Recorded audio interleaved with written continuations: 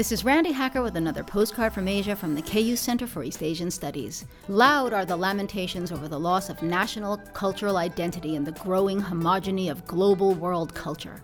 Well, many countries are doing something about it, and Japan is one of them. Not wishing to see such traditional art forms as bunraku, puppetry, or kimono silk dyeing vanish, Japan established living treasures.